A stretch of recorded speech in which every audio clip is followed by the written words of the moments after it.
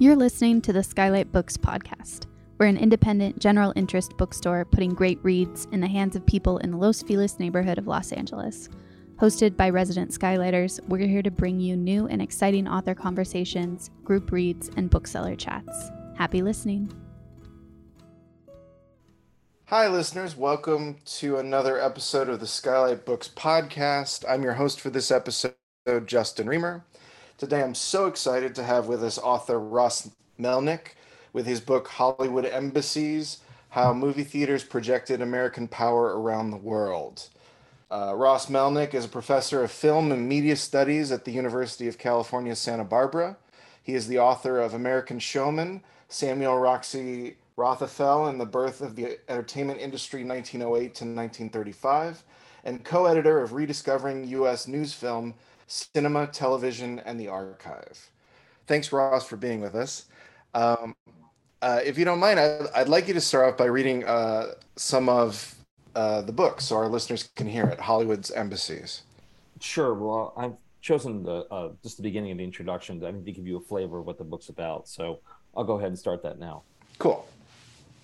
The opening night of 20th Century Fox's Royal Cinema in Salisbury, Southern Rhodesia, now Harare, Zimbabwe, on September 7th, 1959, was slated to have a picture-perfect Hollywood ending.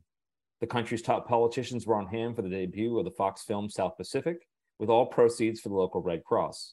South Pacific's message of racial tolerance, however, was starkly undermined by Fox's South African management team, who had strictly forbidden all non-Europeans, in quotes, from attending the opening, in direct opposition to the Southern Rhodesian government's stated policy of quote-unquote multiracial partnership.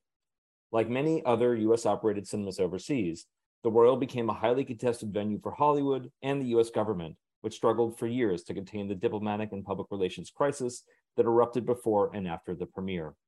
20th Century Fox's troubled history in Africa, from the politically divisive whites-only cinemas it operated in Kenya, South Africa, and colonial Zimbabwe, to its Egyptian cinemas that were sites of political protest and violence during the 1940s and 1950s, reflects the industrial opportunities and geopolitical complications Hollywood encountered around the world in Africa, Asia, Australasia, the Caribbean, Europe, Latin America, and the Middle East during its 9 decades of global film exhibition. Hollywood's Embassies: How Movie Theaters Projected American Power Around the World is the first political, cultural, and industrial history of Hollywood's foreign ownership and operation of hundreds of cinemas in more than 36 countries from 1923 to 2013. Over the past 3 decades, numerous scholars such as Ian Jarvie, Richard Maltby, Kristen Thompson, and John Trumbore have analyzed Hollywood's distribution of films overseas and the complex structure of quote-unquote global Hollywood. Despite these invaluable contributions, there has been little research examining how MGM, Paramount, 20th Century Fox, and Warner Brothers operated hundreds of cinemas outside of North America, from Argentina to Zimbabwe, to secure distribution for their films and attract local moviegoers to American-style cinemas featuring American studio product. The importance of these Hollywood-owned cinemas and cinema chains for local audiences and the manner in which they secured international markets for American films is largely absent from most works focused on the relationship between Hollywood films and their global circulation. Philip Turner's short history of Europe's rebranded MGM cinema circuit, which was formed in England in 1991, is a case in point, as Turner overlooks the scale and size of Hollywood's earlier cinema exhibition expansion. He writes that, quote, outside of the original MGM Loew's production exhibition arrangement, MGM appears never to have enjoyed the luxury of a worldwide theater network, end quote. Although the company had owned and operated dozens of cinemas throughout the world for half a century, from the 1920s well into the 1970s, from Rio de Janeiro to London to Johannesburg to Mumbai and Manila. Charles Ackland's Screen Traffic, a seminal work on multiplexes, globalization, and Hollywood overseas, is one of the very few books to reference this earlier history of cinema globalization. Observing that Paramount, Loew's, and Fox had a smattering of foreign theaters in earlier periods, he concludes that, quote, these precursors pale in comparison to the building and buying of the 1990s. However, by the late 1950s, 20th Century Fox alone owned and operated hundreds of cinemas throughout the world, stretching from Lima to Amsterdam to Nairobi to Calcutta to Melbourne and back again. Neither have scholars reckoned with another striking feature of Hollywood's global machinery, that audiences in major media capitals around the world were as seduced by the hundreds of cinemas owned and operated by MGM, Paramount, 20th Century Fox, Warner Brothers, and other U.S. film companies as by the films themselves. As cinema architect S. Charles Lee famously opined, the allure of Hollywood and its exotic show began on the sidewalk, from the first glittering Paramount bulb on the marquee to Warner Brothers' sumptuous lobbies, to MGM's deluxe ushers and ballyhoo, to 20th Century Fox's musical fanfare, newsreels, and its short and feature films. As I argue in American Showman, my previous book from 2012, A Night at the Movies was a cohesive and powerfully transporting experience, one that operated as a so-called shop window for American films, industrial practices, and culture, and as a cultural embassy for Hollywood, selling a very specific American style of entertainment and politics in which American films, stars, and brands were the exotic allure. Maltby argues that Hollywood's global influence and the, quote, active Americanization took place in that space between the audience and the screen, in the transient act of consumption of the shadow images of cinema's great dark room, end quote. From 1923 to 2013, Hollywood sold its films, its brand identity, and its ideology to urban moviegoers through these buildings, featuring American technology, management, and cinema policies, some of which actually revealed darker truths, paradoxes, and hypocrisies about the United States that undercut the work of official U.S. embassies and consulates operating throughout the world. Hollywood's embassies documents and analyzes a history that has either been largely diminished in scholarly importance or, more to the point, is largely unknown. However, historians who have worked on national film exhibition histories of England, New Zealand, Australia, South Africa, and many other nations have individually noted the importance of Hollywood exhibitors operating on their home turf. What has remained absent from the previous film historiography, though, is a regional, comparative, and global examination of this transnational phenomenon. As I argue throughout this book, singular analyses of Hollywood's exhibition operation in a particular country almost always need to be conducted with larger regional frameworks in mind. 20th Century Fox's exhibition forays in Egypt, for example, directly related to its exhibition operations in Israel and vice versa. Paramount and Loew's MGM strategy in France reflected its experience in England. Fox's dominance in Australian and New Zealand exhibition were related to changes in domestic, regional, and global investment banking, and later, by commingled management and executives. Paramount's investment in cinema exhibition in the Caribbean involved multiple countries and interconnected exhibitors, countries, and politics. A regional approach also helps us better understand Hollywood's exhibition interest in West and North Africa, East Asia, South America, and many other regions throughout the world. The more one examines Hollywood's investment in and description of local and regional markets, the more evident are the ways in which Hollywood executives, U.S. consular officials, and local political leaders achieved their financial, diplomatic, and political goals. Likewise, Hollywood's hold over local audiences was cemented not only through its on-screen narratives, but through the cinemas in which they were shown. You talk about how that there's not much scholarly exploration into this, and when did you start this book because you saw that gap, or what started you here? So, well, it was one of those strange coincidences that leads to another book, which was that I was working on the previous book, American Showman, about Samuel Roxy Rothafel, and I started noticing that all the people who were working with him were being sent by MGM to Paris.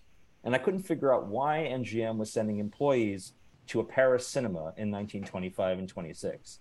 And what it turned out was that MGM had made a deal with a French company, Gaumont, in which Lowe's/MGM, they were sutured together as a company then.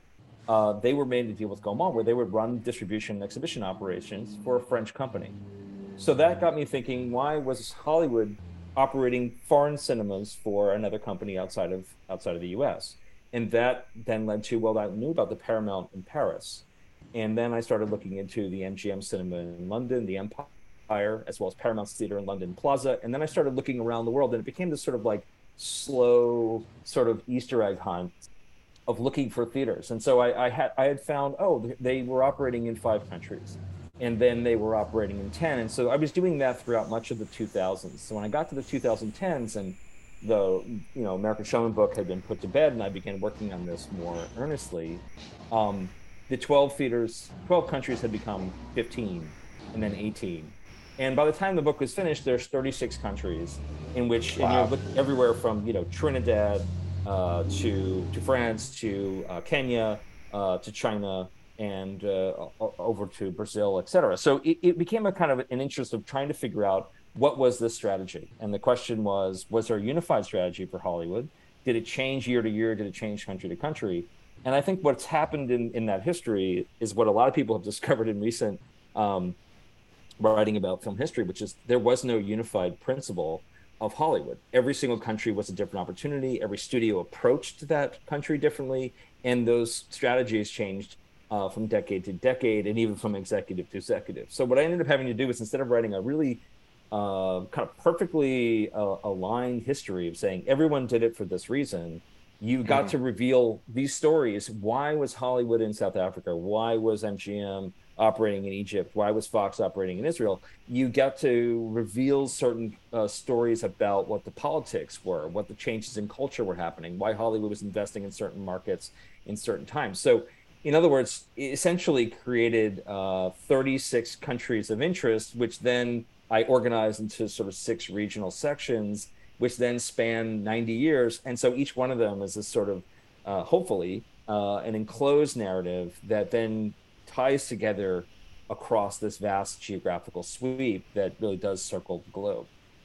Yeah, I as I was reading through it, I came to appreciate the regional approach, because I do think that each sort of section of your book has like a different flavor to it. Like the section in like Australia and New Zealand is just like completely like corporate takeovers and mergers, and just sort of like it starts with almost like a mom and pop chain in New Zealand, and then Fox just slowly buys it up entirely, so that has its flavor. But then, like, in the European section, you also have kind of like this World War II spy story, essentially, where Le Paramount is being used as like the French underground headquarters. So you were working on this for 10 years. Like, I don't know. Like, what's the story that kind of like grabbed you the most? Because yeah, just I'll leave it at that. Well, you just nailed one of them. I mean, the story of the Paramount and what happened during World War II, and the sort of the French resistance, and then the use of a movie theater underneath the noses of the Nazis who were watching at every turn, and then even employees being sent off to concentration camps. And you really could feel like, what does it mean to be a Parisian who works for a Hollywood film company? What is the danger of that? What's the advantage, and what's the trouble? And I think that's a consistent story.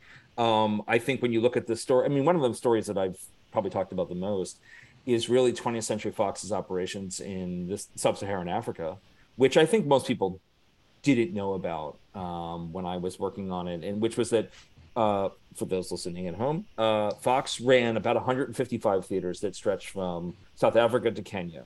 So they had a very, very dominant exhibition chain. They also had a hugely dominant distribution network that ran through. And so they ran a company called African Consolidated Theaters from 1956 to 1969. They also then ran further operations in Kenya through into 1975. And this, of course, is during the main thrust of apartheid, which was officially consecrated in 1948. So Hollywood is telling one story, which is they love these progressive stories on screen about anyone can be anyone, and the world is colorblind, and it's all about this sort of humanistic aspirations of man. Whereas they're enforcing racial segregation and apartheid inside their own theaters, which they're operating overseas, which is completely counter to the message that the American embassies and consulates are trying to transmit during the Cold War in Africa. So, as you mentioned, every single country, every single section is very, very different. As you said, in Australia and New Zealand, I didn't want to spend my time looking at debt and banking, but you start to realize, oh, that's how these operations work. It's through a lot of banks and a lot of financing. But then you look at things like what's going on in Asia, and you see that the turn of kind of a philo-Americanism that happens around.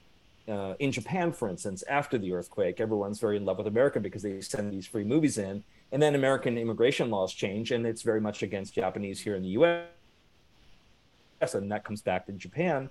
And then there's this rise of anti-Americanism. And the movie house in Egypt and in India and in Japan and everywhere becomes a kind of front-facing venue for all of the expressions of local populaces around the United States.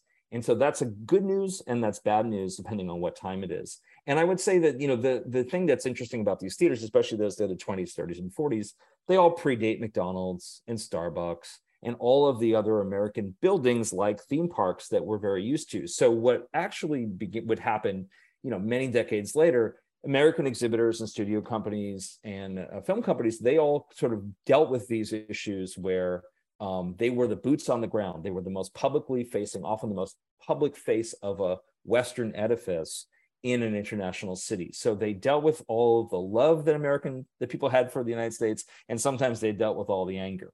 And that was certainly expressed in Cairo, as I mentioned in the book. The MGM Theater, the Metro Theater, was bombed or attacked 3 times in 1945, 47, and 52 for various reasons. Sometimes it was a kind of an anti-monarchical against the King Farouk. Sometimes it was about the anti-British moment because of what was happening in the kind of a battle of the Suez, and sometimes it was about the kind of anti-Israel things that were happening, anti-Zionism that was happening in Cairo. So, the book began as an idea about sort of looking at Hollywood's foreign operations in a kind of industrial, sometimes even an aesthetic architectural way.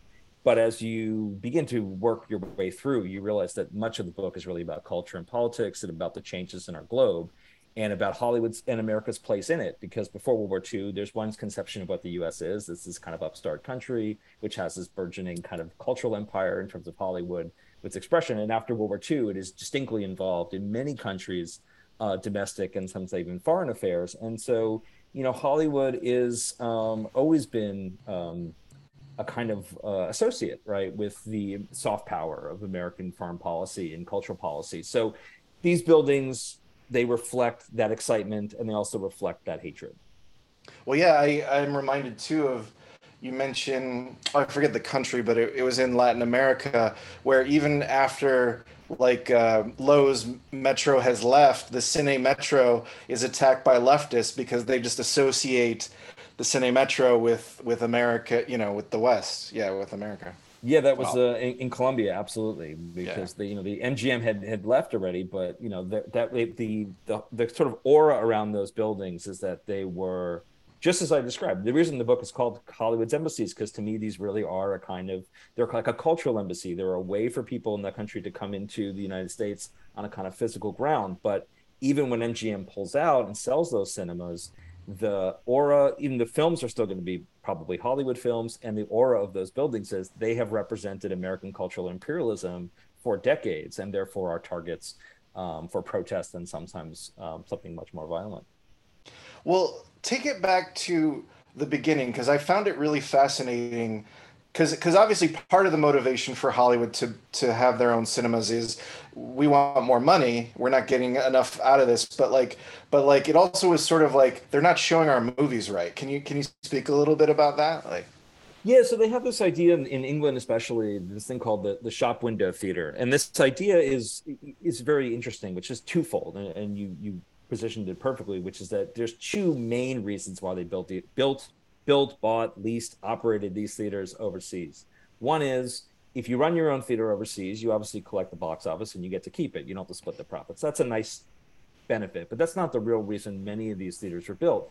In many cases, they felt that the theater box office prices were too low. The presentation methods were not good enough.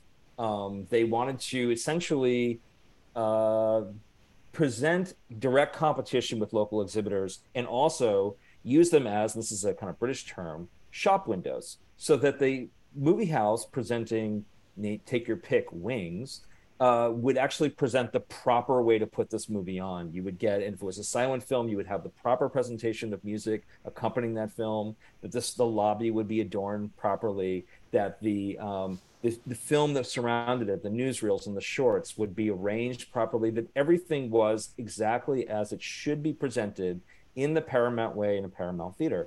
And that benefit, therefore, is that someone who is an exhibitor who operates in Leeds or Liverpool can come to London, because, of course, that Paramount theater or MGM theater gets that movie first before anybody else. It's often a 3 to 6 week exclusive booking. They can come into Liverpool or from Leeds by train, go to the American Movie House and see exactly as it's supposed to be presented. How is the exploitation? How is the bookstore or the other store down the street, working in concert to sort of promote this theater?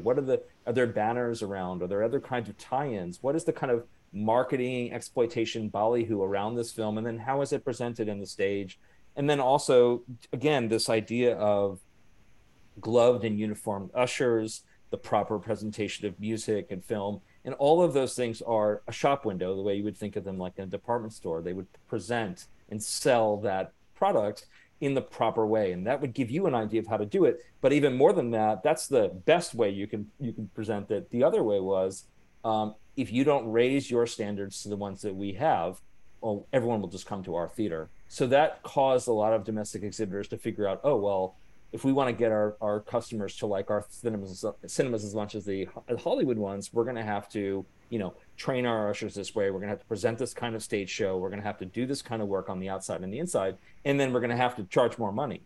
And if they're charging more money, then that money is going to be a higher ticket price, which goes back to Hollywood, which is increasingly really needs by the 20s, 30s, and 40s, is really reliant on foreign grosses. Because the domestic box office is great, and that world, it opens in New York and LA and Chicago and platforms around, and hopefully it does well. But the driving force, and we hear this all the time, even in 2022, and when people talk about the stock market, we need new growth markets. So every time you open up and expand and raise the revenue in a particular market, you can grow your overall numbers. And that's the way that Hollywood would look at this. If we can raise the ticket prices in France, if we can raise the ticket prices in Brazil, if we could get more people to come see our movies and want to raise those standards, we will be able to get more money from the foreign market. So, there's multiple reasons for it, but I think, as you mentioned, this presentational aspect had one thing, which was to present the American movie. But I think the other thing that they were really trying to do is they were trying to sort of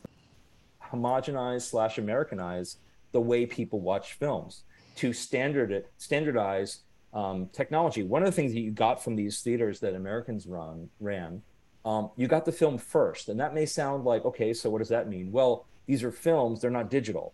So right. The first run means that's the film before it gets scratched and dented and banged up. So you got a premiere presentation with the best projection, with the best sound before the film, started getting, shipped from one theater to the next and getting perf holes and all kinds of other marks. So it was the premiere shop window presentation moment of that film. And everybody after that had to try to model it, or at least try to approach it. And you had to live up to a certain kind of standard. So they were really sort of trying to influence the way people went to the movies and the way that people also presented motion pictures.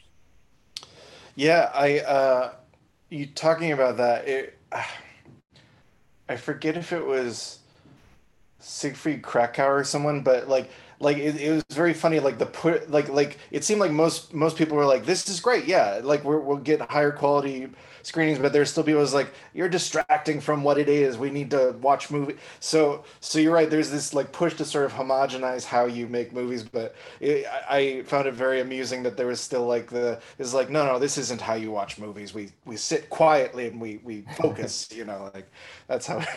Yeah. I mean, I think that's the number one thing that's always funny about the American process, which is that, there's the love-hate relationship with the United States probably, obviously it predates movies, but on the one hand, what is more synonymous with the United States for the 20th century than Hollywood?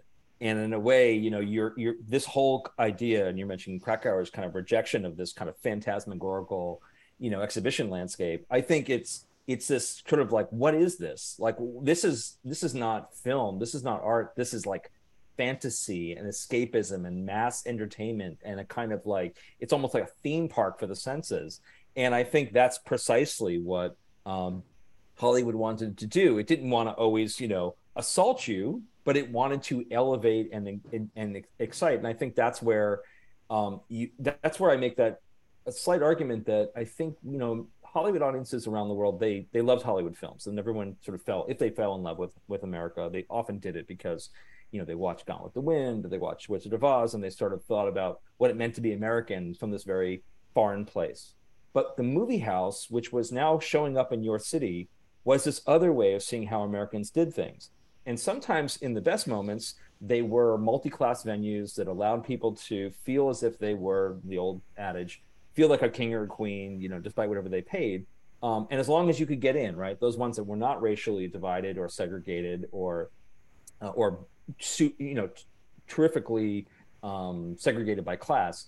If you had this kind of environment, they could present this way that, oh, America lets everyone in and everybody can afford whatever's on the screen, and you could live this dream, and you're then catered to by the people who run the American movie house as if you are the king and queen for a day. And that's the whole mantra of the movie house. So the messaging of America, which was, again, supposed to be this kind of post-class, post-racial utopia, was being emanated from the movies as well as from the screens themselves. And that's the sort of 1-2 punch that I think people haven't talked about as much, and what I hope that this book sort of demonstrates. And I think that's why they were very important for the embassies. And then when they went the other way, when they actually exposed some of the realities and the hypocrisy of the United States, they were just as dangerous as they might have been helpful.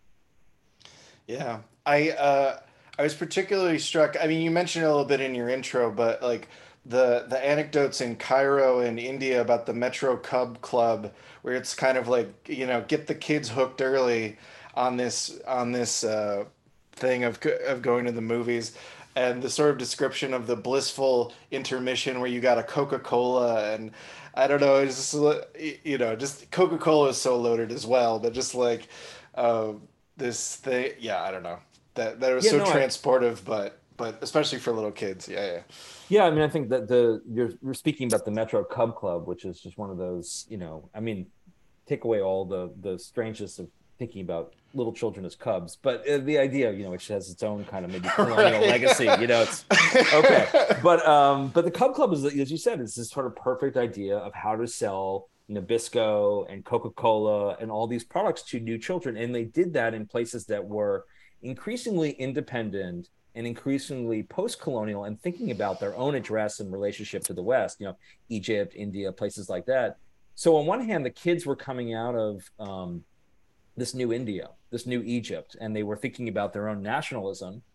But then they were also being sold a brand new excitement around the idea of American movies. And so suddenly you could hold two thoughts in your head. You could both be a proud Indian, but you could also be a big fan of Saturday matinees and the Metro Cub Club and Tom and Jerry and all of these kinds of these brands and experiences, which were becoming part of your childhood. And I think Hollywood also understood that there were going to be challenging markets, but there were ways to address new generations, and they did that through the children because it was a very important, they still understand that, Hollywood does, that you get someone before they're 18 and they'll love it forever. If you don't hook them by the time they go into the workforce or college, it's very hard to get them later. But they understood very much in these kinds of foreign markets that the Cub Club, and they had big sales, they had long kind of manuals and portfolios and brochures about to exhibitors that they send around the world. Here's how you create Cub Clubs. Here's how you get kids in. Here's how you do the birthday cake on the stage. This is how you sell the Coca-Cola. And so, again, that's very, very useful for embassies, which are trying to think about how to get American branding and American companies and a kind of American ideology around the world. The movie house is a soft power, soft moment. It's not enforced, but, kids love it. And so do the marketers and merchandisers who understand the importance of being in those spaces. Yeah, well, it was just a little detail, but you mentioned the birthday cake thing. My favorite little detail was that it was like, don't pay for the birthday cake, get the local grocer to give it to you free as promotional. Like, such an American thing to do. Oh yeah, cross promotion is really important. I mean, it's funny. I mean, that's the thing. There's an image in the book of these three guys. So in Brazil and Rio, there were 3 MGM cinemas at the same time, beginning around 1941. There were Tijuca, Copacabana, and the one that was in Cinelândia in the main sort of center of the city. And these guys, there's an image of them, these guys with sandwich boards walking around the city, literally walking billboards. And I think that I didn't talk a lot about it in the book because at some point when you're this long in the book, you need to stop. But I will say I was hoping that the image itself would convey a kind of thought process, which is that the building sits on a street, but the marketing of those buildings does not. It goes on billboards, it goes on trolleys, it goes on buses, it goes on what people walking around the city, it goes into displays. And so what happens is you have this exotic space that increasingly becomes familiarized. So you have both something that is quotidian and something that is exotic. So the American movie house is an exotic space, but it's everywhere. In your city, it's sewn into the fabric of how you buy things, how you watch things, where you walk. And so it's familiar. And again, it's solving another kind of conversation of how do you make America feel, or the United States feel very much like part of your life? Well, it's everywhere. It's just part of the fabric of your existence. So you get that duality of something that's both exotic and familiar and local. And that's really the kind of genius of these buildings. Yeah. We got time for maybe one other thought, and I wanted to talk a little bit about your epilogue, which is sort of, so Hollywood pretty much divested from having international theaters. You put it at 2013. Where was that at? So in 2013, Warner Brothers sold its last theater chain in Japan to Maikal. So that's my figurative end of the book. There are certainly American companies like AMC and Cinemark that have foreign chains, but I'm not interested in what movie theater companies are doing. I was interested in what the studios were doing. So for me, This is about how do individual studios operate theaters overseas, which Warner Brothers ended that. They had a company called Warner Brothers International Cinemas, which was very, very successful from the 80s into the 2010s. And the epilogue, as you're pointing out, is that the whole thing gets reversed. The whole thing gets flipped. And it's because it's twofold. One is markets around the world where the growth opportunities are. America's been for a long time, was a very over-screened or properly screened and full up kind of experience. There wasn't a lot of growth opportunities. Theaters were closed and open, but there weren't boom moments. China, for the last 20 years, has been an absolute boom market for exhibition. Eastern Europe, Latin America, Middle East, these have all grown exponentially as exhibition markets. So as those companies were growing, Cinépolis in Mexico, CJCGV, which is in South Korea, and many others, they were expanding, taking on capital, and they were starting to have some of the same thoughts in their mind. Well, we should have one in Los Angeles because we want to extend our brand. We have a big Korean community. And so CJCGV is a good example. They create something called a Cultureplex, where they see the movie theater as not just a movie house, but a place where Korean culture and Korean food and Korean merchandise can be sold so that you get a holistic experience, just like the American movie houses were thinking about them in the 20th century. So yeah, that has reversed. And of course, Dalian Wanda, which is a massive Chinese company with real estate and exhibition and many other things, they owned AMC and Hoyts and Odeon and many other theater chains around the world.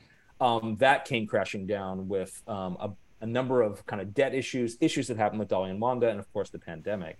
But that is such an interesting thing that happened that I spend, this whole book and 90 years talking about Hollywood's growth. And then Hollywood says, I don't really need theatrical exhibition. I don't need to own it. In some cases, as you can see in the last few years, they've sometimes decided not even to distribute theatrically their films, but they definitely don't want to be invested in it. It's also a bit complicated for them because if they're seen as someone who operates theaters, are they privileging their own product? So they're sometimes even at cross purposes. Regardless of whatever the reasons are, by this point, those kind of incursions now into quote unquote foreign soil are actually coming from outside the United States into the US. So Cinépolis is an ascendant chain. And again, CJCGV and many others are coming to the United States, and they're going to India, and they're going to many other places. So all of these kinds of global circulations, which are very much reflective of our world, not that world. But I did think it was really interesting and important to kind of see why Reliance spent so much money to have a big Indian theater chain that was here in the United States for many years with Phoenix, and why there was so much interest in investing in the United States, and what an ironic change that is, and a stark change. And the reason I think that's so important is we've been talking a lot about exhibition during the pandemic. Will movie theaters exist? How are movie theaters doing? I think the idea that American chains were suddenly being taken over by foreign corporations just gives you the contrast of how different that period was in the 20th century in terms of how things are now, where Hollywood is very much involved in international distribution, but much more on the digital level, and thinking much more about how to get into foreign markets without building anything upon them. Right. Well, great. Thank you so much, Ross. Thank you. This is a great talk for me. I hope it was for you too. Please check out Ross's book. Either come to Skylight Books at 1818 North Vermont Avenue. Well, actually, your book would be in the Arts Annex with the film books in 1814 North Vermont Avenue in Los Angeles, or skylightbooks.com. Have a great day. Thanks so much. Thank you, Justin. Thank you for listening to the Skylight Books podcast series. Please don't forget to visit our website at skylightbooks.com and make sure to follow us on Twitter and Instagram. Also, don't forget to subscribe to this podcast for more author talks and bookseller conversations. You can find us on Podbean, iTunes, and Spotify. Stay safe and healthy, and we hope to see you back in our store soon.